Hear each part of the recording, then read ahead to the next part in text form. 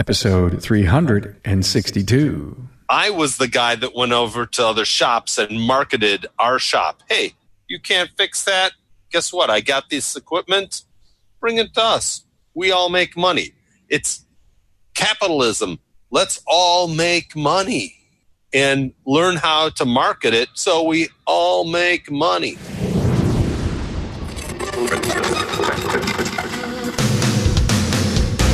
Welcome, aftermarketers, to Remarkable Results Radio. Listen to learn just one thing from today's episode on your journey to remarkable results.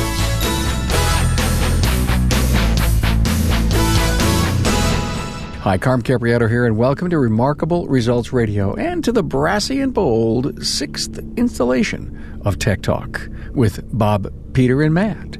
Listen, satisfying the forever student with a treasure trove of knowledge is what we do. And we've added a book section to our website to bolster your personal development and growth. As my friend Barry Barrett says, leaders are readers. Check out the new page and see all the books we've discussed on the podcast. Go to remarkableresults.biz/books.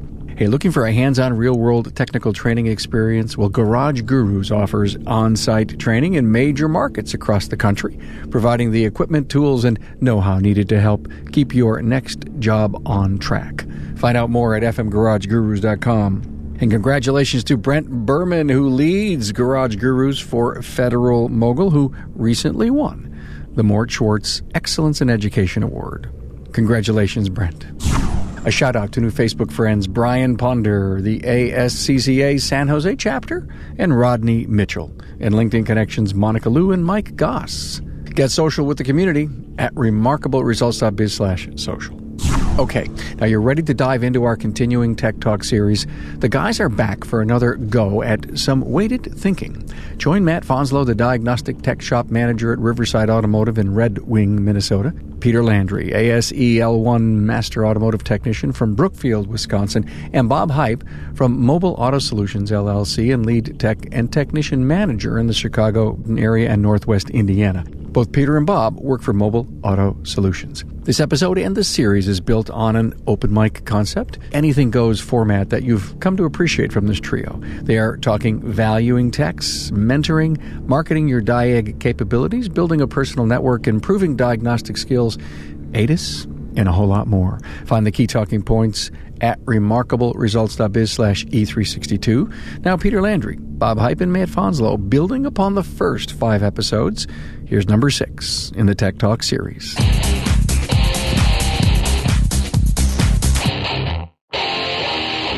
Hey, welcome everybody. Tech Talk Part 6? No, is it 7? Is it 6? What number? Well, if you would leave the mic running, we would have got 6, 7, and 8 done last time. Yeah, I know you're absolutely right. Because when we ended number 5, we just kept going on and on and on. And frankly, guys, I have to agree with you. There was some classic stuff there that we left on the cutting room floor. Glad to see you guys. Bob Heipp, Matt Fanslow, Peter Landry. Golly, wow, our sixth get together. Oh, wow, and the people who listen, they want more and more of you guys. So I guess we have to deliver. Thanks for being here. So Matt, how was Automechanica? Well, I know you were there. Tell me, give me a high quality review in a minute or less. I was allegedly there. I suppose to be critical, it could have been better attended. Better attended. By the trade show and the training courses provided, the seminars. I think were very poorly attended. Other than that, the venue is actually quite nice. The Georgia World Congress Center is a good space to have a trade show and training event such as Automechanica. I believe it's there again next year. Okay. So location near Atlanta Airport it's close. Oh, it's not going to be in Chicago? No, I don't think so. I think it's in Atlanta again. Well, somebody told me that the contract had been signed for Chicago. That's interesting. I was under that impression too, but the word I got was they're going to have it there again. It's within a short walking distance of Phillips Arena and the Mercedes-Benz Stadium. But, when I was down there, I was kind of thinking I was pretty critical of Auto Mechanica. And maybe for the trade show, they're going to have to reassess what they're doing and how they're recruiting and taking care of their vendors. But I was thinking about the training side of it. You kind of have to be under a rock not to know about Auto Mechanica, be unfamiliar with the name and where it is.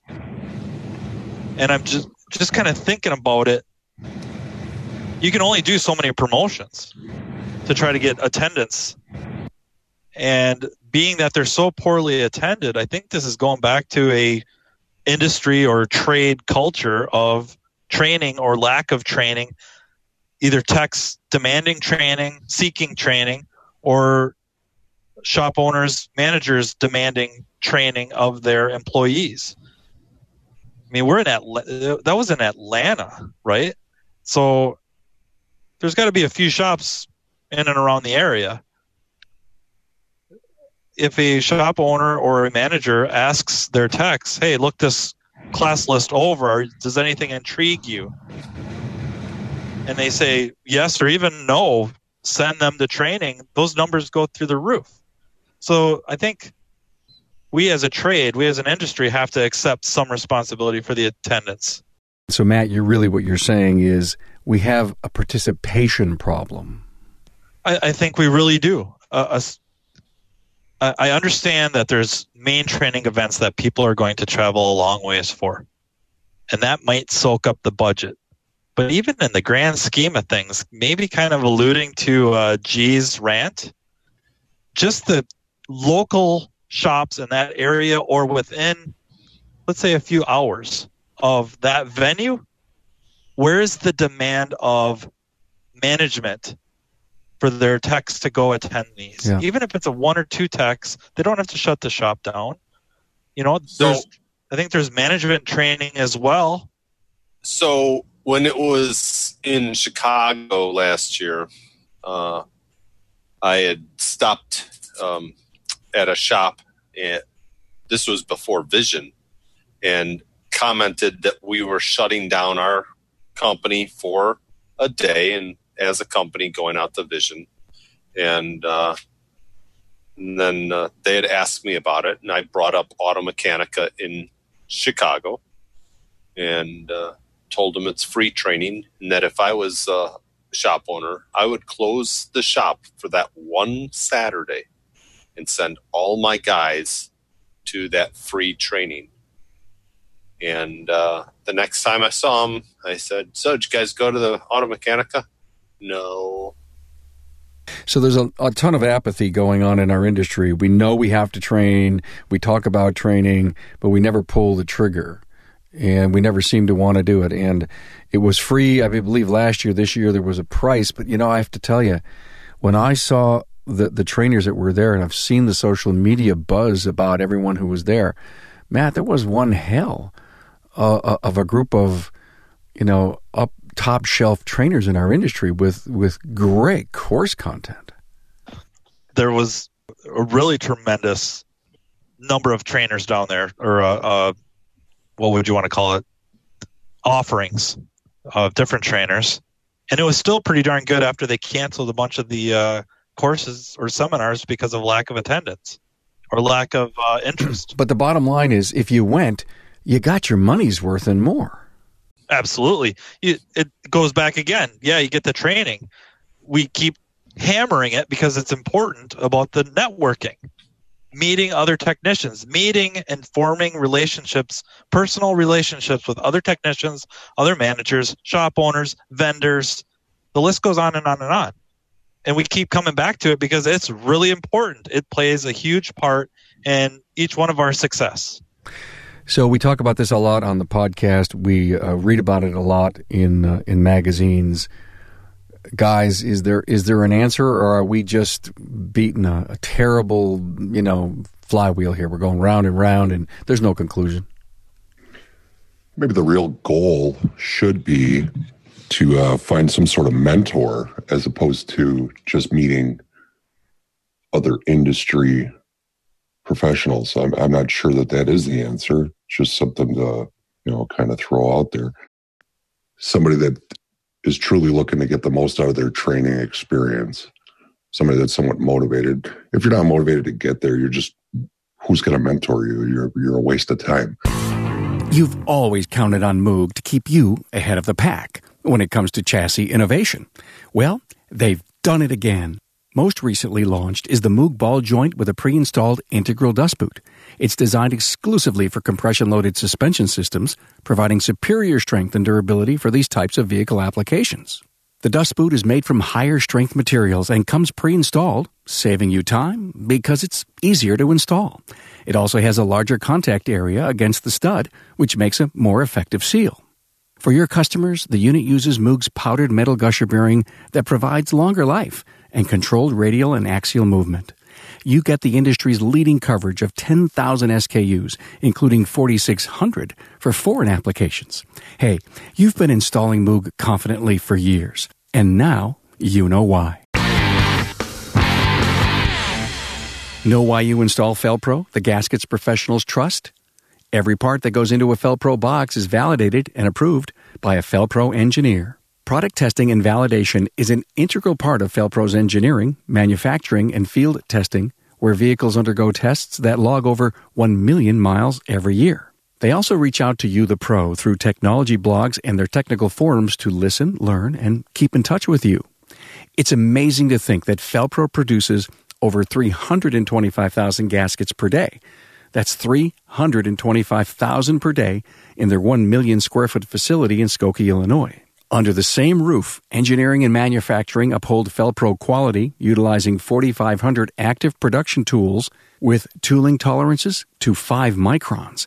Now that's smaller than a human hair. A tight tolerance like that ensures the sealing ability of Felpro gaskets. And their own in-house chem lab develops proprietary formulations like PermaDry Plus to produce 35,000 molded rubber sealing components every day. Plus, with Felpro, you get coverage from 1955 of 96% of all domestics and 93% of all import vehicles. So feel confident that with new engines and new technologies, Felpro will be there with innovative solutions to solve your customers' sealing problems. Felpro, the gaskets professionals trust. Go to felpro-only.com for more information. So I go to Automechanica, and I'm invited to go into this group where there's techs that have raised their hand and says, yeah, I'm willing to mentor someone through the 2 or 3 day event so that they could max it out. I'm a veteran of, I know exactly how to partake max benefit. I think the mentoring would have to start beforehand. Right. And generally what you'll find is people that are available to mentor, you don't want as a mentor. So you probably have to ask a bunch of people, or seek out a bunch of different people that, I'll be your mentor. Well, that's great. You have time because you don't know anything or do anything. So it's obviously a big challenge, but it's just something to consider. We can tear this apart and maybe not find a perfect conclusion. But Matt, what was your big takeaway? Did you go to a class yourself at all? I didn't get to because of the trade show schedule. Yeah, you were working, and you were you training and just working, or just working the booth? Just working the booth for Pico Technology, and then luckily the booths were situated so that I was back to back with AES Wave, George and Carlos Menchu, and I got to I like being able to bounce back and forth between the two, but I was there primarily for Pico, and there was plenty to do in the Pico booth. The biggest takeaway, I think, really maybe a couple things. One is, even in this digital age where you could do some, Googling or search engine internet research to find some of these vendors, it's still important to handshake and look people in the eye. The other takeaway was something I think I brought up maybe at Vision for Tech Talk 1. I fear that we're really, really good at stealing the enthusiasm from young or new new members of the trade. Yeah, new. So we have it's happened multiple times. And what do you mean by steal? Wait, what do you mean by stealing? I was trying to think of a better word than steal, but what's that? Stifle. Yeah, stifle, suffocate. Okay, all right. That's kind of what I thought you were going with, but I wanted to be sure. Yeah. Well, I notice it mostly with the younger techs. They come into the Pico booth, and the shop does not have an oscilloscope of any sort. And they're very enthusiastic. They've hit a couple of classes at that particular event, and they're very enthusiastic. They want to start improving their game. They want to get better at the analysis side, and they're there with a shop owner or a manager, and they're looking at these pieces of equipment. And some of these pieces of equipment I just can't accept are cost prohibitive.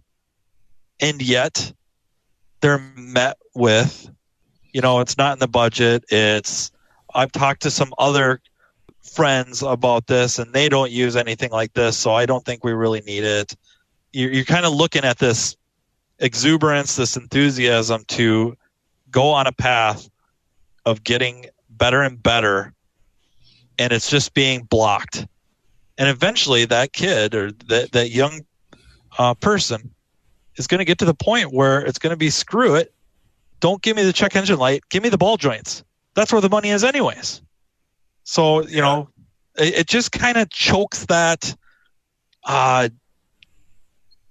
light maybe to improve themselves. We just take that away from them. It's sad to see, annoying, but really sad to see. So are you saying you can make more money doing ball joints? I can't, but I'm sure a lot of techs can, unfortunately.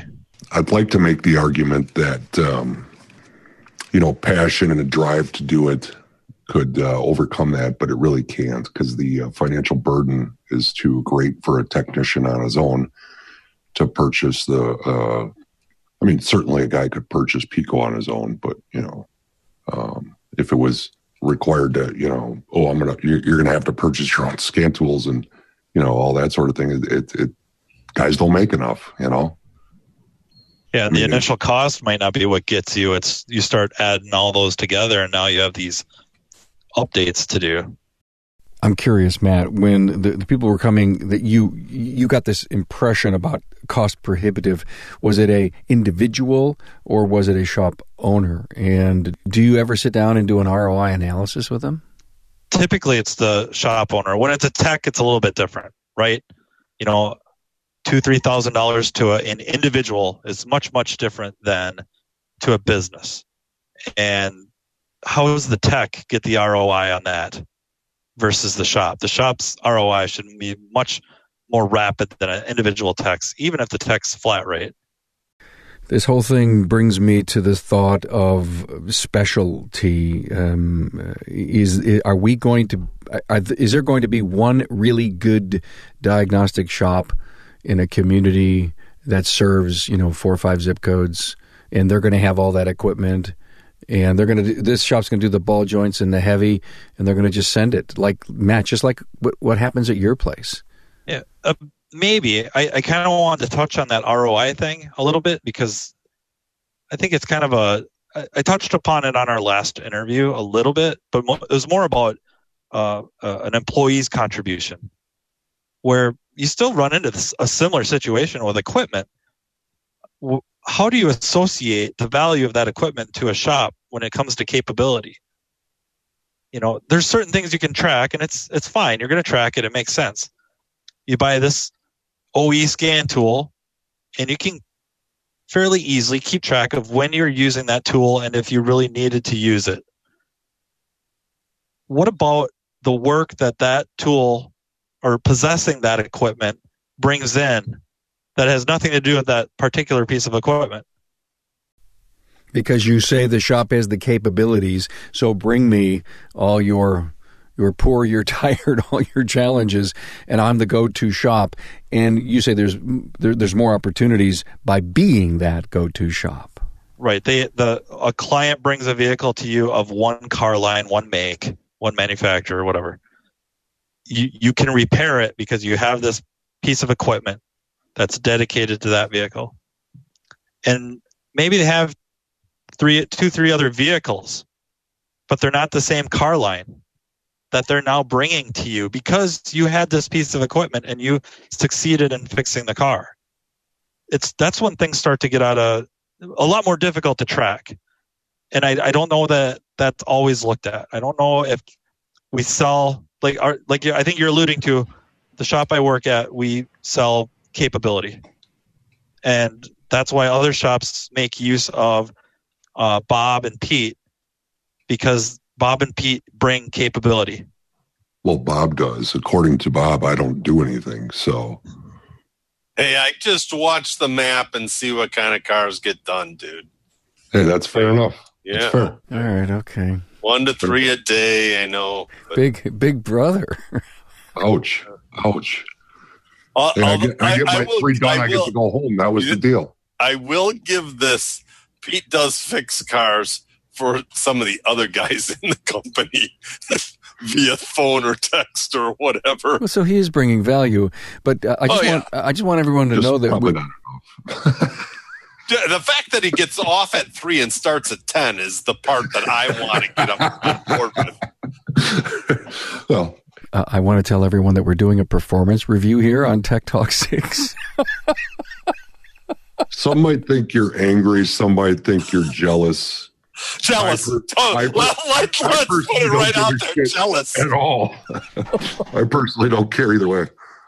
Yeah. No, I'm not hiding it. It's on full on jealousy. Yeah. Getting into what Matt just said, Bob, both Pete and Bob are mobile techs, and you're bringing capabilities to shops that don't. And obviously you're doing a lot of collision stuff and later model things, but how often you get called into a shop that doesn't have the capabilities, doesn't have the equipment? Every day. Every day. Every car. And so, Matt, it goes back to maybe this is the way it's going to be. I don't need a Picoscope. I don't need scan tools. I need Bob Heipp in the company. Going to part of what Matt was talking about as far as the ROI, tech versus shop. For a tech to get ROI, it's going to take a lot more cars than a shop, because similar to Mobile Auto Solutions that Pete and I work for, we have an ROI that we can take and look at all of these tools that we spread across multiple shops. Well, the shop has tools that they spread across multiple customers and technicians. So if they're not able to have ROI rapidly, they're purely mismanaged. There's no way around that. They're mismanaged, mismarketed, the whole nut. There's not enough diag work to support the tech and or the equipment. Again, mismanaged, mismarketed. I worked for a brick and mortar shop years ago, and I jumped in. I was the guy that bought factory tooling. I was the guy that went over to other shops and marketed our shop. Hey, you can't fix that? Guess what? I got this equipment. Bring it to us. We all make money. It's capitalism. Let's all make money and learn how to market it so we all make money. Bob brings up such a great point. Matt, let me ask you, how has your company marketed you and your skills in not only in your own shop but the marketplace? Have you done what Bob said? Reach out to the shops and say, bring your tough problems here? Yeah, I think I'm probably a bad example because it's been over such a long period of time that I've been local.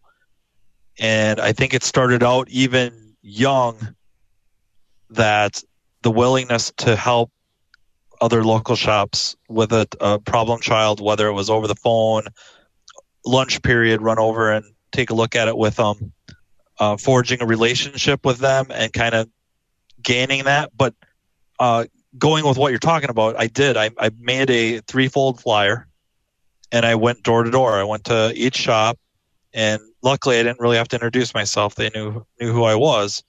But I said, these are some of the things that we're willing to help you with. I'm not here to take business from you. I'm trying to be here to help you out. This is what I can do. The client, your client, doesn't even have to know I'm involved. Basically a mobile tech, but I work for a brick and mortar shop. That has helped immensely. So if you're a shop with capabilities, you can market yourself to the marketplace. And have you ever walked into a shop and people thought that you were competition, or did they recognize that you were co-opetition? You were willing to help them and work together? My situation would have been they knew I was there to help. But I think that just goes back to the years and years and years of trying to help them. Yeah. And I totally get that. And I've heard people go out and say recently, listen, we've got to unite the industry. So if someone comes into your shop and saying, listen, I can help you with your diag work, don't look at them as the competitor 2-3 miles down the road. Look at them as someone who's willing to help keep the business on the independent side of the world and not chase someone to a dealership. Yeah. And if I can legitimately help them, it pays its way forward. There are times where we've needed a piece of equipment, whatever that may be, a special tool of sorts. And then a certain shop has that, and you call them up and, hey, could I rent this from you? And, they chuckle, are you kidding? Come and get it. Or they'll even deliver it because you've bent over backwards to help them. What goes around comes around. So now we get into the end of the game of, are we enabling the shops that should be going out of business to stay in business? And that's a whole discussion in its own. And to that, whenever I talk to somebody that says I'm enabling a shop, I said, if you saw my invoices, you probably think other. Because I'm not going to charge some reasonable amount of money so that the shop can just go about doing business. They're going to feel pain. They need to feel pain. If they don't feel pain, they're not going to have any motivation to change. Yeah, but enabling, to me, reminds me of that specialist. Well, listen, you got to go to a brain surgeon. You got to go to a cardiologist. What's wrong with being a specialist in diagnostics and helping a shop that's so heavy and mechanical? And they're successful, 5 or 6 bay production shop, great people, lots of grade A techs, good marketing program, but they've never invested and they're not good at diag. God, first of all, they don't have A techs if they're just purely a mechanical shop like that. They're B techs. There's probably an A tech on staff somewhere. Well, if they can't diagnose a car, then no. But here's the thing, though, to Bob's point earlier about enabling them. I have absolutely no problem with, quote unquote, enabling people if they realize and understand and act appropriately with their capabilities and limitations thereof. If they realize if they're not going to tool up, that they're going to need to sublet and when they need to do that, that's a great thing. Are you enabling or are you having a symbiotic relationship? Well, that's what I'm saying. But that's sometimes you're enabling, other times you're having a relationship that both parties make. I don't like the word relationship here, Bob, especially coming from you. It's just kind of weird. So give me a scenario where you're enabling somebody. I always go back to the one shop that I was at, and he asked me about a PO 420. And he says he might want me to help out with this diag, that they've already used an infrared thermometer to check the temperatures before and after the cat. This is an OBD2 vehicle. So they've also just to be clear, that's not an approved method at all. They've also pulled the cat down and looked through it, and they've deemed it good, I'm guessing, because, well, it looked good, right? So I asked them about fuel trims. They don't know what the hell I'm talking about with the fuel trims. I asked them about exhaust leaks. They don't know what the hell I'm talking about. If I help this person, I'm enabling them. They should not be working on vehicles. Step away from the freaking thing and say, what would you like on your dog? Yeah. Well, in Chicago area, that's mustard only. Is that right? No. No ketchup. You can't have ketchup. You can't have ketchup. It's mustard, onion, pickles. Exact. Relish. Relish, but not like a pickle. Yeah. A pickle. Onion, that's what I thought. Celery salt. Right. Uh-huh. Okay. But no ketchup. Yeah. I'm not personally just got to have a Chicago dog. Hot dogs are hot dogs. I like kraut on my dogs, whatever, I mix it up. Sure. I bet you do. I like going to Flavor Town. Flavor Town. Yeah. Is that like Boys Town or something? Is that something different? Well, I don't know. Never been to Boys Town. I'm not sure. Well, actually, I'm not from Chicago. These are just things I've heard. I have been to Boys Town in Chicago. It was strictly professional. Yeah. Yeah. Okay. Yeah. Well, tell us more about your part-time job. Love to hear about it. Sounds fascinating. This was strictly on the books, on the record. So it's a sticky subject.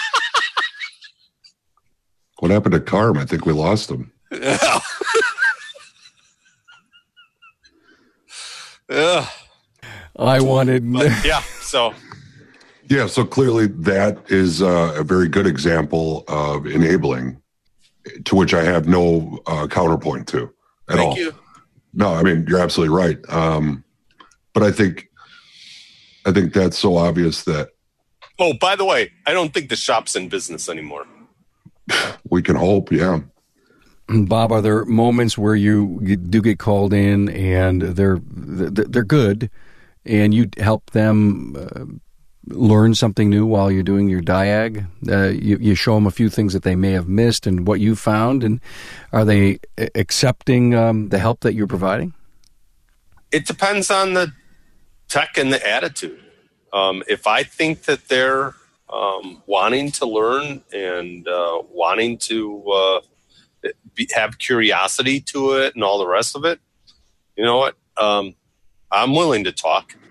It's probably, and usually it's not the customers that we make our bread and butter on. So it's not, if I teach them something and they don't use us as much, it's not going to hurt business.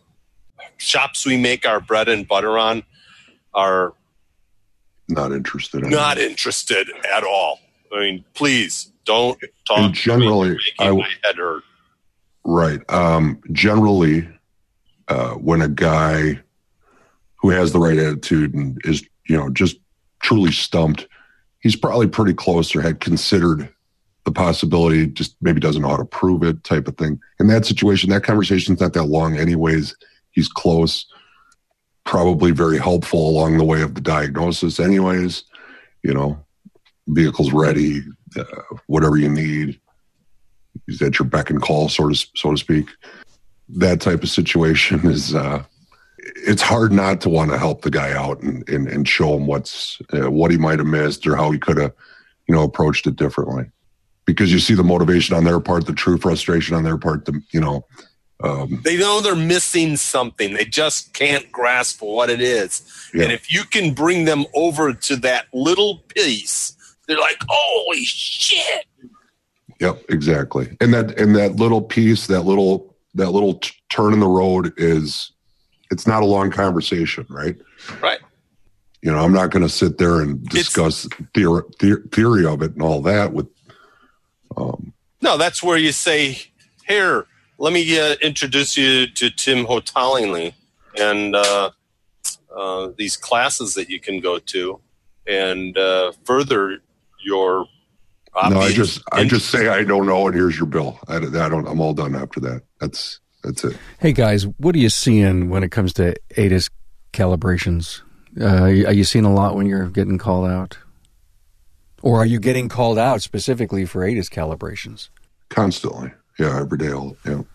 Right way, wrong way, misinformation, lack of understanding? What's going on? I think there's a lot of all of it. I mean, I think that there's a lot of people doing wrong way. And when I say that, I mean they're not looking up the service information. They're shooting from the hip. They're looking at YouTube. They're, just kind of just maybe it's a situation that this is what they've been thrown into, and the shop won't step up to the plate and be a professional shop. I don't know. I'm not trying to sit there and throw rocks. I'm trying to say what I see. And I read something about somebody taking a class about alignments and how it needs to be spot on, and you can't even be in the green zone. And I see that, and I just wonder, what kind of questions were asked in the class? Because when I read that, I say people stopped using the logic that they used to dictate.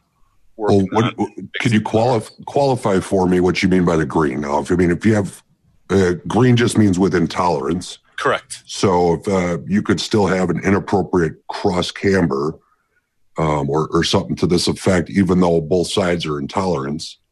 But wouldn't you have a cross camber tolerance, don't you? Yes. Well, generally speaking.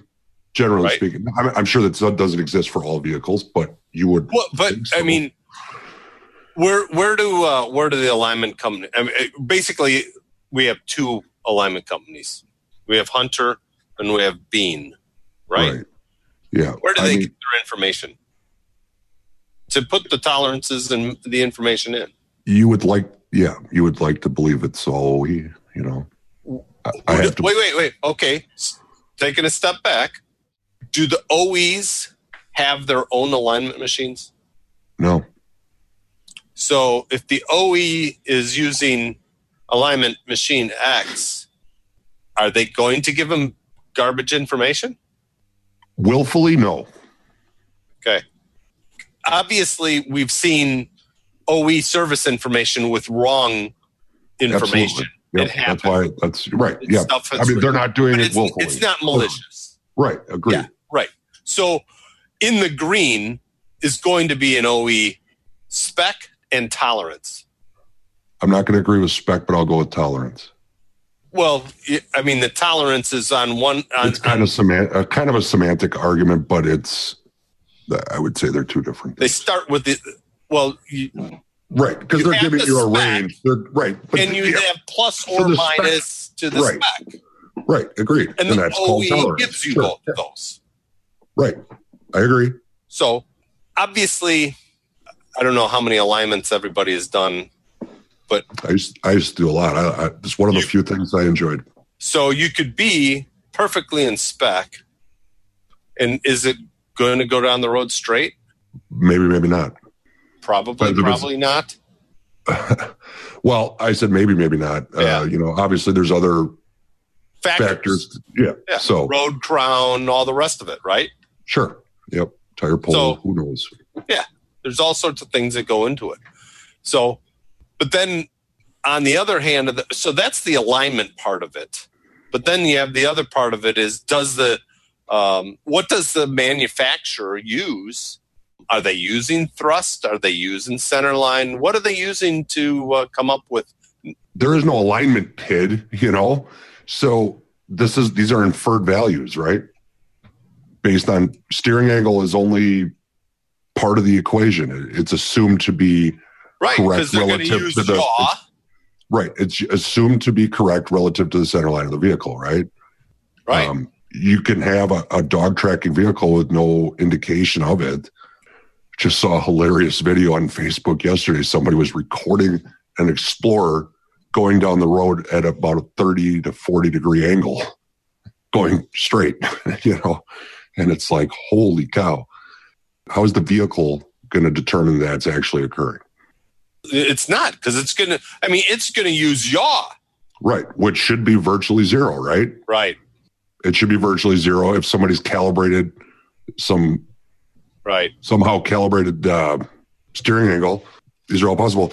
But I think what a lot of these guys need to do, and I think anybody that wants to diagnose these systems or even perform the calibrations, we got to step back and think about what's the goal. How does this system work? What are the assumptions that are made by each vehicle? By each vehicle, by each manufacturer. Each system, it's not a situation that you can be like the ASE tests for hybrids or diesels or whatever, where you can take an amalgamation of vehicles and throw them together just so we have a book that allows people to take the test so that it's fair for everybody. So the composite vehicle of sort, yeah. You throw that scenario out. Right. But I think that you can speak in obviously these systems have more similarities than differences. Sure. I would think the nuances, of course, are there, but the similarities being that, we assume the vehicle drives in a straight line and the steering wheel is straight. Not even that the steering wheel is straight, that the steering angle sensor represents that the vehicle is going straight. So our inputs that are assumed, because they can't truly be measured, are appropriate. And so a lot of times the questions come up as to when is it appropriate to calibrate this? When does it need to be calibrated?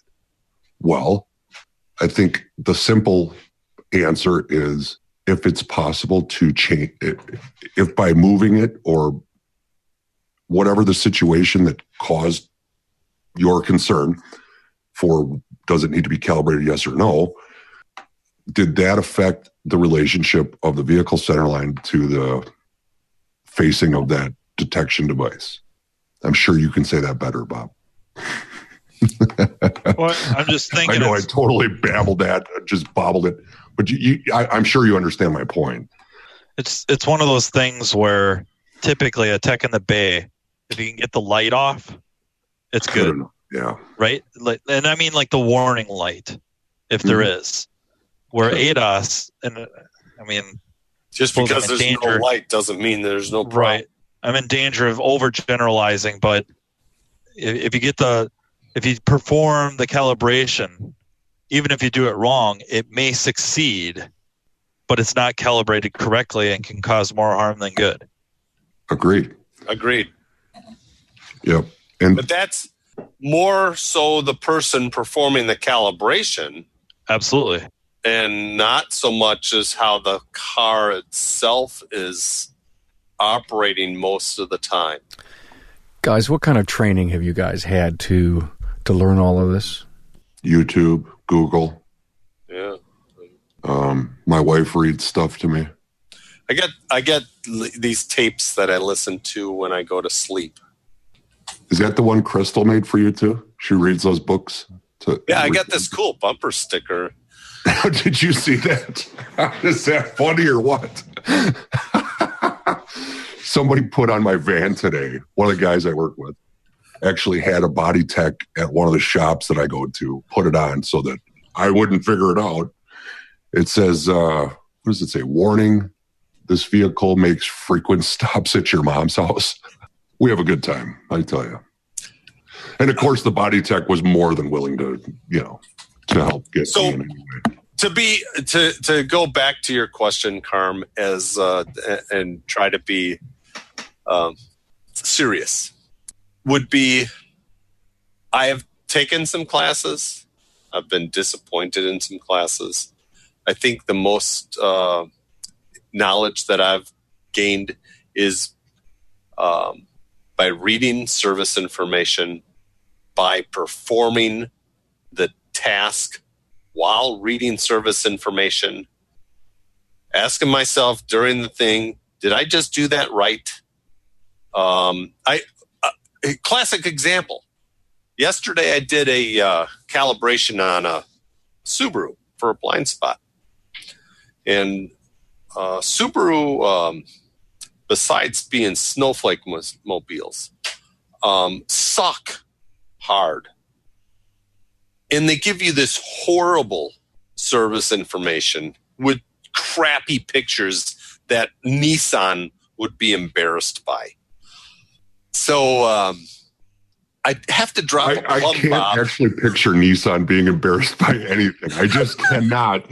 Have you seen the illustrations that are in a Nissan manual to date? Yeah, exactly. The character, the cartoon character blowing into a vacuum line is still used. So it's too much. So anyway, you got to drop a plumb bob from 2 points underneath the vehicle with these really horrendous photos and descriptions. And then you have to take some string and basically triangulate to a point, set your target at a specific height, obviously on flat surface, blah, blah, blah, blah, blah. And then you use the scan tool to run the calibration. So I do this calibration on this Subaru, following their information, and I drop the plumb in a wrong spot. So it calibrates. It's all good. I drive it down the road, and it all works. So I give it back to the customer, tell them, here you go. Everything's good, blah, blah, blah. They call up today and say, hey, that Subaru you just did, it's broken. It doesn't work. So I go back today and I look at it and I drop the plumb and I do the whole thing over, and I'm like, it calibrates fine. I'm really just struggling. And I asked the rest of the group in our company, hey, what do you think? Boss says, those Subarus, they're tricky. Make sure you're finding the right spot that you're dropping the plumb and measuring from and whatnot. And so I go back and I reread and I look at their crappy pictures and I drop a plumb from a different spot in the back. And my triangulation now in the correct spot, the sensor cannot see the target. Now I have to make adjustments. I make adjustments. I get it to see the target. I get it within calibration specs. The car's fixed. I've done a whole bunch of these Subarus and never had a problem. This one kicked my ass. But now you know. It's wisdom. And I hope. And there really aren't any schools to put you through a Subaru calibration program. This is pretty much training that you've got to know on your own. Trial and error to some extent, trying to decipher the crap that they give us and hope that it's correct. Here's another example. Hyundai, maybe it's Kia, has a spec for figuring out a blind spot again. So they have some different degrees and angles and whatnot they have to figure out. And one of the guys in the company, I'm pretty sure it was Hyundai, I could be talking out my ass, says, it was Mazda, says the calibration is measure out X number of millimeters or centimeters. The numbers were inverted. And the numbers in SI are inverted. So the distance from the rear of the vehicle should be what is spec'd as the distance to the side and vice versa. So service information. That's how it's published. It is since corrected on the Mazda website, but that is a recent calibration for a car that's been on the road for at least 3 years. It makes you wonder. Yeah, how are you supposed to fix the cars if they can't even give you the correct information? And it takes 3 years to get it right. You're talking about the weak photos or drawings to put you in a position to succeed is severely lacking. Like, why make it any more difficult to get something pertinent right? Because then you assume legal responsibility. Calibration, is it only going to be done, are you guys going to only be called into collision shops for wrecks or in a normal repair of a vehicle in a mechanical shop? Will there ever be calibrations for ADAS done? Going to have to, yeah. Not generally. It's going to depend on the size of the wallet the person owns. Yeah, because I won't fix my car. If I have an ADAS problem, I'm not going to. Under what conditions, though, and what type of equipment would they be fixing or replacing at a mechanical shop? I think there's some situations where they're taking stuff apart to access the front of the car. They may be removing the bumpers to access the front of the engine. I think, unfortunately, right now, unwittingly, they're putting it all together and shipping the car, not knowing that they've most likely disturbed a camera. And I can't even imagine. It's been a long time since I've done one, but I used to do, a regular basis, timing belts on Volkswagen Audi. And you have to pull the bumper and all this stuff to get to the freaking front of the engine and do this job. There's two, not one, there's two cameras in the bumper for ADAS. You pull these things off. Nobody can do this other than the dealer right now. And it's like a 5 or 6 hour process. We're $1,000 added on to a routine job. And the people that are doing the job have no clue. You guys see that it's booked in book time? Is it there? Good question. I'd be stunned. Let me look it up. Do we have a... doesn't have to be in book time. It has to be, how is the service information written? And do you know how to look up book time? And then, exactly. You're adding it. Yeah, but you would think that would be included in R&I a bumper, or, not a bumper, but, I'm trying to think of an application. You would like to think that. I just don't think exactly necessarily the reality. I'm thinking like a 12 or 13 A6 maybe. Yeah, I would think so. Pete's looking it up right now.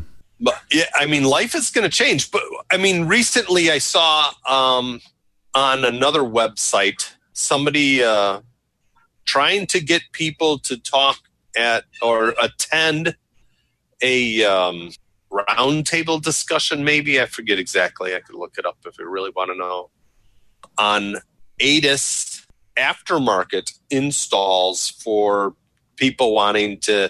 I've got my blah, blah, blah car. It doesn't have any ADAS, but you know what? It's cool, and I want to put it on.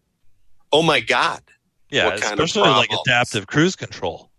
Oh, that's I would love to have adaptive cruise control on my car. First time I ever drove it, I'm like, this stuff's sweet.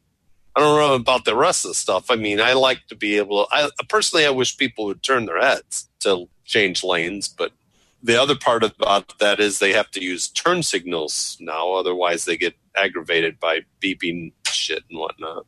Hey, guys, while Pete's doing that, windshields, there's a lot of companies out there that repair them and fix them all the time. We know how critical and important that is.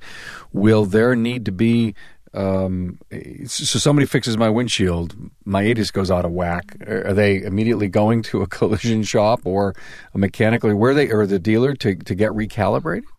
Yeah, that's for a windshield replacement, not a repair. Right, replacement. If they're just doing a rock chip, they're not doing it. Yeah, I get that. But if they're doing a replacement, you're not doing a rock chip in the area, the line of sight of the camera either. Correct. So yeah, if there is a rock chip in that line of sight, you would have to replace the windshield. But if you're getting a windshield replaced and it has lane keep or something along those lines, you're having a calibration performed. And hopefully they're using an OEM windshield, because aftermarket stuff has proven to be garbage. Yeah, I heard that. And have you guys ever been called in to do? Oh, yeah, we've done a ton of them. Even I have. We've got a couple of glass companies that contract with us. It's common enough that I've run into it, which I think speaks to that, how common that is. Is that all being covered by insurance? The situation I ran into, the insurance company wanted the aftermarket glass put in. That's awesome, because now they pay 2 calibrations. Yeah, do it but twice. It's not uncommon, and they're probably still money ahead at the end of the day. Because 4 times it works, 1 time it doesn't. Right. Yeah, the math is gonna. They're gonna figure it out. They're not. They're no dummies. So you're saying that 4 out of 5 times it works? With the aftermarket class, probably. I might be generous. I don't know. Right. I'm not stuff, but I'm just playing. Even 3 out of 5 are good odds for the insurance company, actually. Probably, because OE glass is considerably more expensive. What'd you find, Pete? Anything? All I'm able to find is in the bumper procedure to do it. I cannot get a labor time. Surprise, surprise. My confidence in you is shot. I don't blame you. I don't care that much. I mean, I don't really need to worry about labor time. Not something I'm concerned about, generally speaking. But yeah, I mean, I can't believe how malformed these some of the aftermarket windshields are for some of the vehicles that have cameras in them. You know, that so much so that you can't even mount the camera because it's the curve is so bad it won't fit in the bracket. Wow. Yeah, it's beautiful. Hey, Matt, as we bring this to a conclusion, I know you really wanted to dive in a little deeper on the ROI, you know, the cost of training, the cost of equipment, the cost of the person, and how do shops justify this? Cost is probably the wrong word to use. You got to stop thinking in terms of cost. Investment. And yeah, Oh, I think we're all that's Democrats now. Purchasing any of this equipment is not your get out of jail free card. I think that might have been suggested earlier is, you know, you don't have this particular piece of equipment. If you purchase it immediately, you're better off. Like most things, you got to have the personnel to use it. And especially when we're talking about shops like mine or a lot of shops out there where it is multiple makes, all models. And we're talking about purchasing many different scan tools. You got to have somebody around that's got some PC skills to make use of these and not only make the scan tools work, purchasing them, getting the proper software, but then navigating the software itself, navigating these vastly different user interfaces. So you need to have people there that want to do it, that are eager to learn how to use it and continue to get better at using this so that it can be a really good or have a really good ROI for the shop. I've done this on a number of occasions where, you know, I would do this if I had, you know, I get this line frequently. I would have done it. I just don't have the right tool. Oh, okay. Well, I need a nap. It's plugged in. It's turned on. It's open. Go nuts. Yeah. That's what I figured.